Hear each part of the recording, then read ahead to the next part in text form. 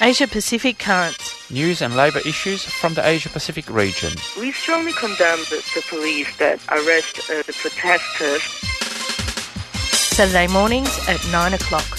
On Community Radio 3CR. Workers of the world should unite to fight this greedy capitalists. Brought to you by Australia Asia Worker Links.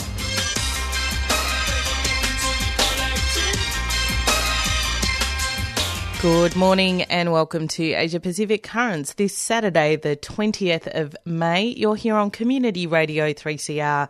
I'm Giselle Hanna and I'm taking you through to 9:30 this morning. Of course, Asia Pacific Currents is brought to you by Australia Asia Worker Links.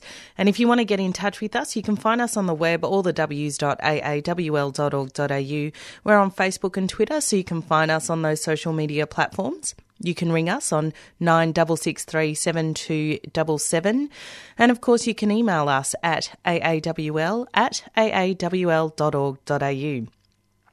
I am flying solo this morning. I managed to successfully get rid of Pierre, so if you're upset about that, you might have to take it up with AAWL, but you've got the pleasure of my company for the rest of the morning, or at least for the rest of the half hour. Coming up in the second part of the program, as promised last week, we will be looking at the situation in South Korea. Following the impeachment of President Park Geun-hye, you would have seen that a new president, Moon Jae-in, was elected. People are talking about Moon Jae-in like he is this new, progressive, amazing guy. His history is actually in the conservative side of politics, and he did serve in the previous government on the conservative side. He is, however, come in saying that he's going to support labour laws and certainly turn around the massive attacks that President Park waged against the union movement in South Korea. So from what we can tell, our comrades are hopeful but sceptical.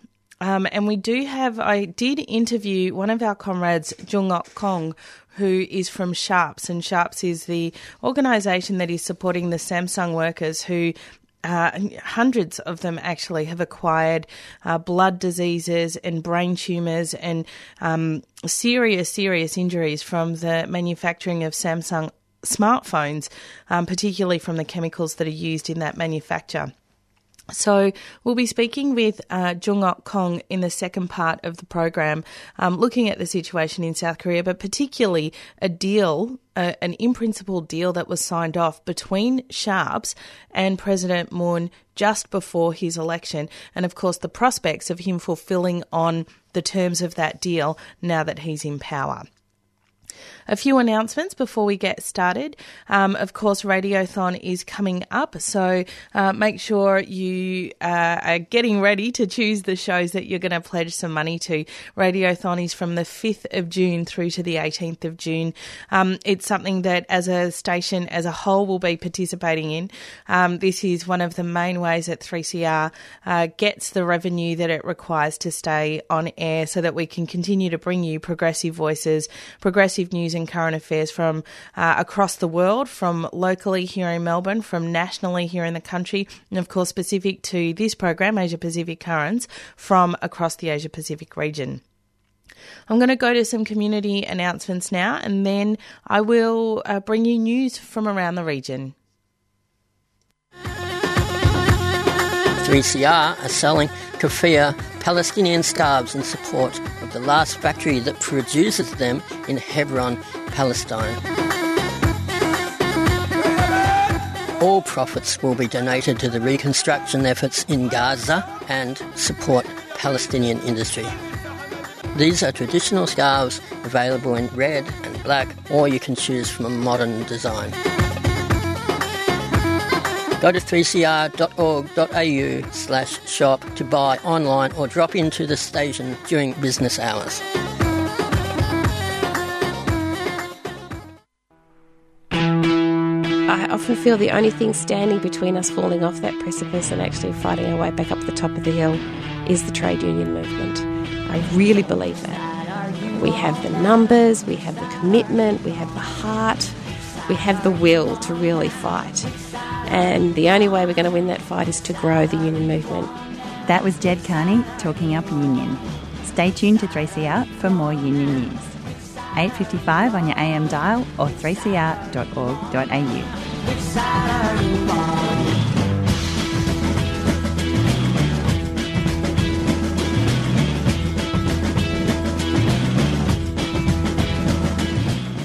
It's 6 minutes past 9 o'clock here on Community Radio 3CR. You're listening to Asia Pacific Currents. Time now for news from around the region. And we're starting by looking at some more news in the shipbreaking industry and particularly the death of more workers. In the first 10 days of May, 2 workers were killed in separate incidents in the huge shipbreaking beaches of Chittagong in Bangladesh.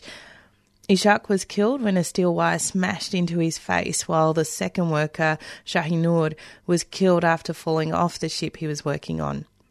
Unfortunately, as previously reported, these are not isolated deaths. The shipbreaking yards of South Asia have appalling safety standards, wages are extremely low, and organising efforts by workers is severely repressed by both employers and governments. Of course, while there are shipbreaking beaches across South Asia, so in Pakistan, in Bangladesh. As far as we can tell, Bangladesh is probably the most severe in relation to worker injuries and worker deaths. Looking now at the coal mining industry in Iran, it took almost a week for rescue workers to pull all the bodies of the miners that were killed by the explosion at the coal mine in Golestan province in early May. The final death toll now stands at 43, with many others injured. The president of Iran, Hassan Rouhani, went to visit the site but was met by an angry response from surviving miners and their families. The miners accused the government of having abandoned them and not listening to them previously. As a recent human rights report details, the situation for workers in Iran is very oppressive. Currently, there's an international campaign to free Ismail Abdi. He's one of the imprisoned teachers, but there are over 400 political prisoners in Iran at the moment. There actually was a photo exhibition put on here in Melbourne, Australia, by an Irani solidarity group calling for the release and some campaign and support for these Iranian prisoners in prison. And actually, I've started discussing re-putting that on so that we can bring that to you listeners and also supporters of Iranian political prisoners that are stuck behind bars. But continual occupational health and safety deaths like that we've seen in the mine industry are a consequence of the massive repression of the workers' movement there. Looking now at Palestine. Last Monday, the 15th of May, Palestinians in Israel and the occupied lands commemorated the 69th anniversary of Al-Nakba, the catastrophe. This day marks the founding of Israel through the expulsion of some 750,000 Palestinians from their lands. As with many other years, Palestinians marked the event. Palestinians that were marking this event were fired upon by Israeli soldiers, with 11 people wounded. This year, there is mounting tension due to the ongoing hunger strike by over 1,500 Palestinian prisoners in Israeli jails. International solidarity events in support of the hunger strikers continued around the world. And in Pakistan, this coming Monday, the 23rd of May, has been selected as a global day of action calling for the release of Baba Jan, a well-known human rights and community activist in Pakistan. Baba Jan was arrested in 2012 for the crime of leading a demonstration against killings by the police. Baba Jan was charged under terrorism laws and tried in special anti-terrorism courts. He and 15 other activists were handed life sentences. A new appeal is going to be heard by the Supreme Court of Pakistan against his sentencing. And in India, a successful strike. Around 300 women workers employed at the Slam clothing factory in Mahindra City in Chennai, which operates as a special economic zone. The workers walked off the job to demand wage arrears from 2014, annual increments and their social security benefits. This victory is doubly important as the workers had to fight to have their collective rights recognised and to have their union fight for them. The garment industry worldwide is characterised by insecure work, oppressive working conditions and frequent relocation of factories as companies chase the lowest wages and highest profits. And in Australia, or in relation to Australia, there is news of the latest cover-up at detention centres. In mid-April, as Australia's refugee detention centre in Manus Island in Papua New Guinea, the defence personnel attacked the centre and shot at the refugees, wounding at least one. Australia's Immigration Minister, Peter Dutton, not only downplayed the incident but intimated that the refugees had assaulted a local child. Dutton's version was not only contradicted by the PNG authorities and evidence collected by human rights organisations, but it's become clear that the attack seriously put the lives of many refugees at risk. The response by the Australian government to this incident once again highlights the brutal anti-refugee policies that have been carried out by successive Australian governments. That's a lot of news about how we're not quite going forward across the labour movement across the world, but it is absolutely necessary to confront the situation that we're facing. That is the news from around the region. It's 12 minutes past 9 o'clock here on Community Radio 3CR. You're listening to Asia Pacific Currents. I'm going to go to some community announcements and a track as well, and then we'll be back with the interview with Jung Ok Kong from Sharps.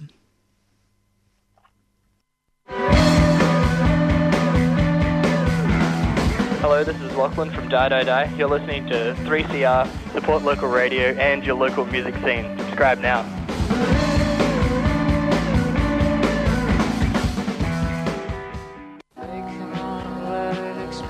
Indigenous people in Australia and the Pacific have borne the brunt of nuclear testing, and this was not done unconsciously. We found documents in the British archives saying that, yes, there is certain hazards, but only to primitive peoples, those that don't wear clothes and don't wash, unlike us British. So the sort of racism inherent in this whole operation was known and understood from the beginning, that these were the casualties of a larger imperial policy, and that they were able to bear the brunt because there were very small populations and didn't have much political voice.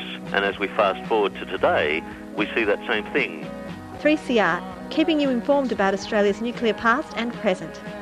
At such a time, it's important to have a voice like 3CR, steady, constant, sane and committed to a nuclear-free Australia.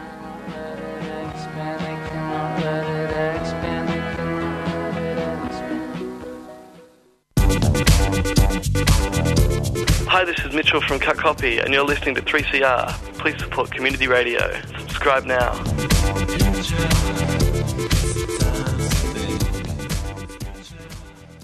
Well, I was going to play a track, but I changed my mind. We're going to go straight into the interview.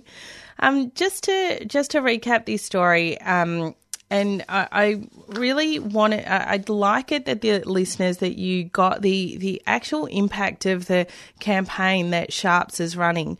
So there is a factory, not just one, but there are a series of factories, in the semiconductor industry in South Korea. These are the factories that make smartphones. So, in fact, iPhones mostly are made in a Foxconn factory in China.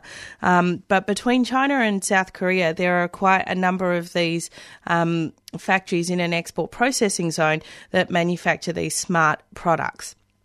The manufacture of these smart products are notoriously dangerous to workers, and Samsung, particularly being a massive multinational corporation, vehemently anti-union and also just a dirty, dirty company, has attempted to smash and prevent organising, and succeeded in preventing organising in its factories.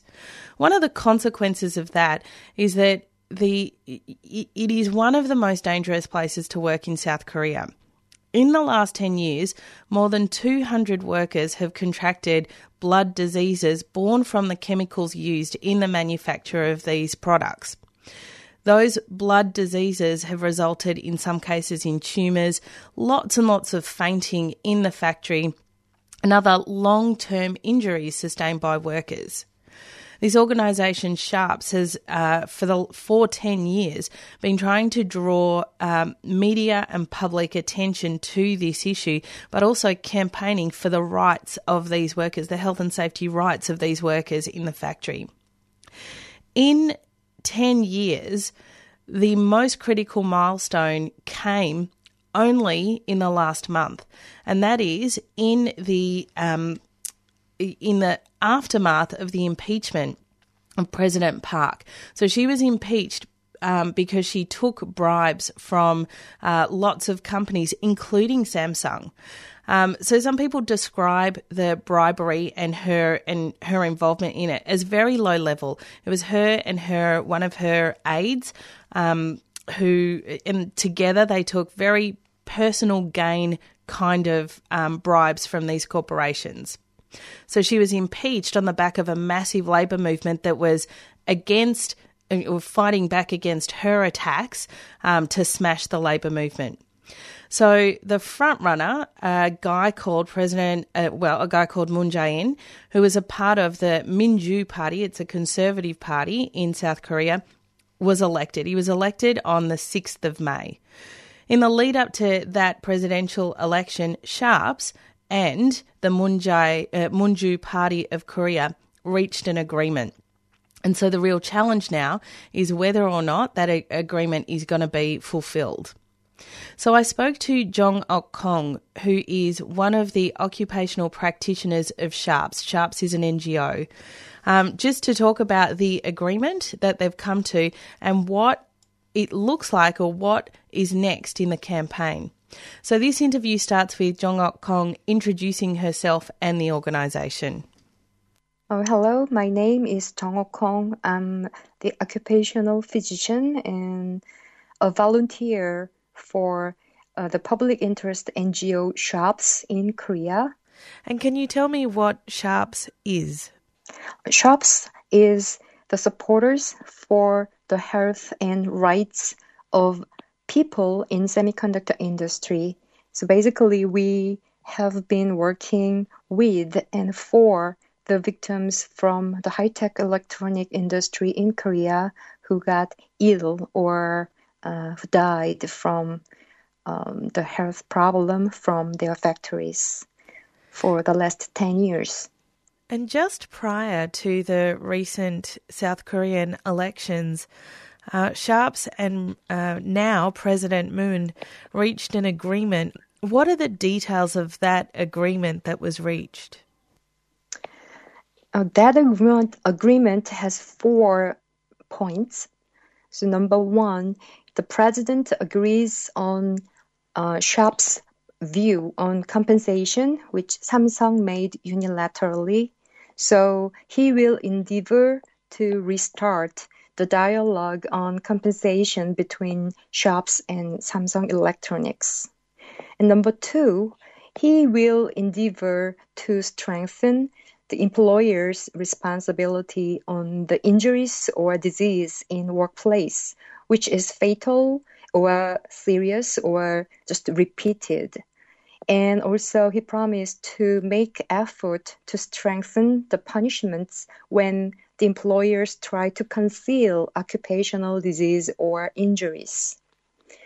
And number 3, he promised to endeavor to prevent outsourcing of hazardous work by strengthening the punishments on the main contract employers who does not protect the safety and health of subcontractors.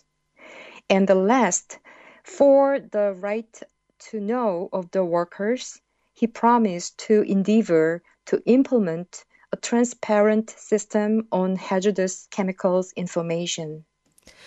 Do you trust President Moon to fulfill on these promises now that he's been elected? First I want to emphasize that our movement is not based on a trust on the goodwill of the people with power. We have been working and fighting based on the belief that workers' health and safety should be put higher than any value, just as all the listeners do. But still, I can answer to your question. This agreement is a great opportunity for the President Moon to differentiate his government from the previous ones in a good way. Also, as I explained before, the content of this agreement is never radical nor threatening. Actually, these are just the very basic and critical requirements for the so-called civilized society so that the sound conservatives can agree on. However, it will not be easy for the new government to fulfill all of 4 agreements in short periods because the employers will resist hard not to lose what they have enjoyed for years. So that is why we need to organize more pressure so that the new president can keep his promise. Well, looking at the situation for workers under the previous president, Park Geun-hye, we know that one of the things she's accused of and consequently found guilty of was taking bribes from many companies, among them Samsung Electronics. Did these revelations, did they surprise you? And is it part of the reason why Samsung has been allowed to be such a dirty company for so long? No and yes. So I did not be surprised. I was not surprised by the fact because actually a lot of people already knew there was huge corruption, and that's quite old-fashioned and historically long problem of Korea. But sorry to say, this corruption is actually, it's too low level. I mean, it's too private. The president and Lee Jae-yong, I mean, they just work only for their just personal interest. And so we are very disappointed to see that. And yes, Samsung is notorious for its own history of development based on the dirty corruption with all the previous governments, the dictators.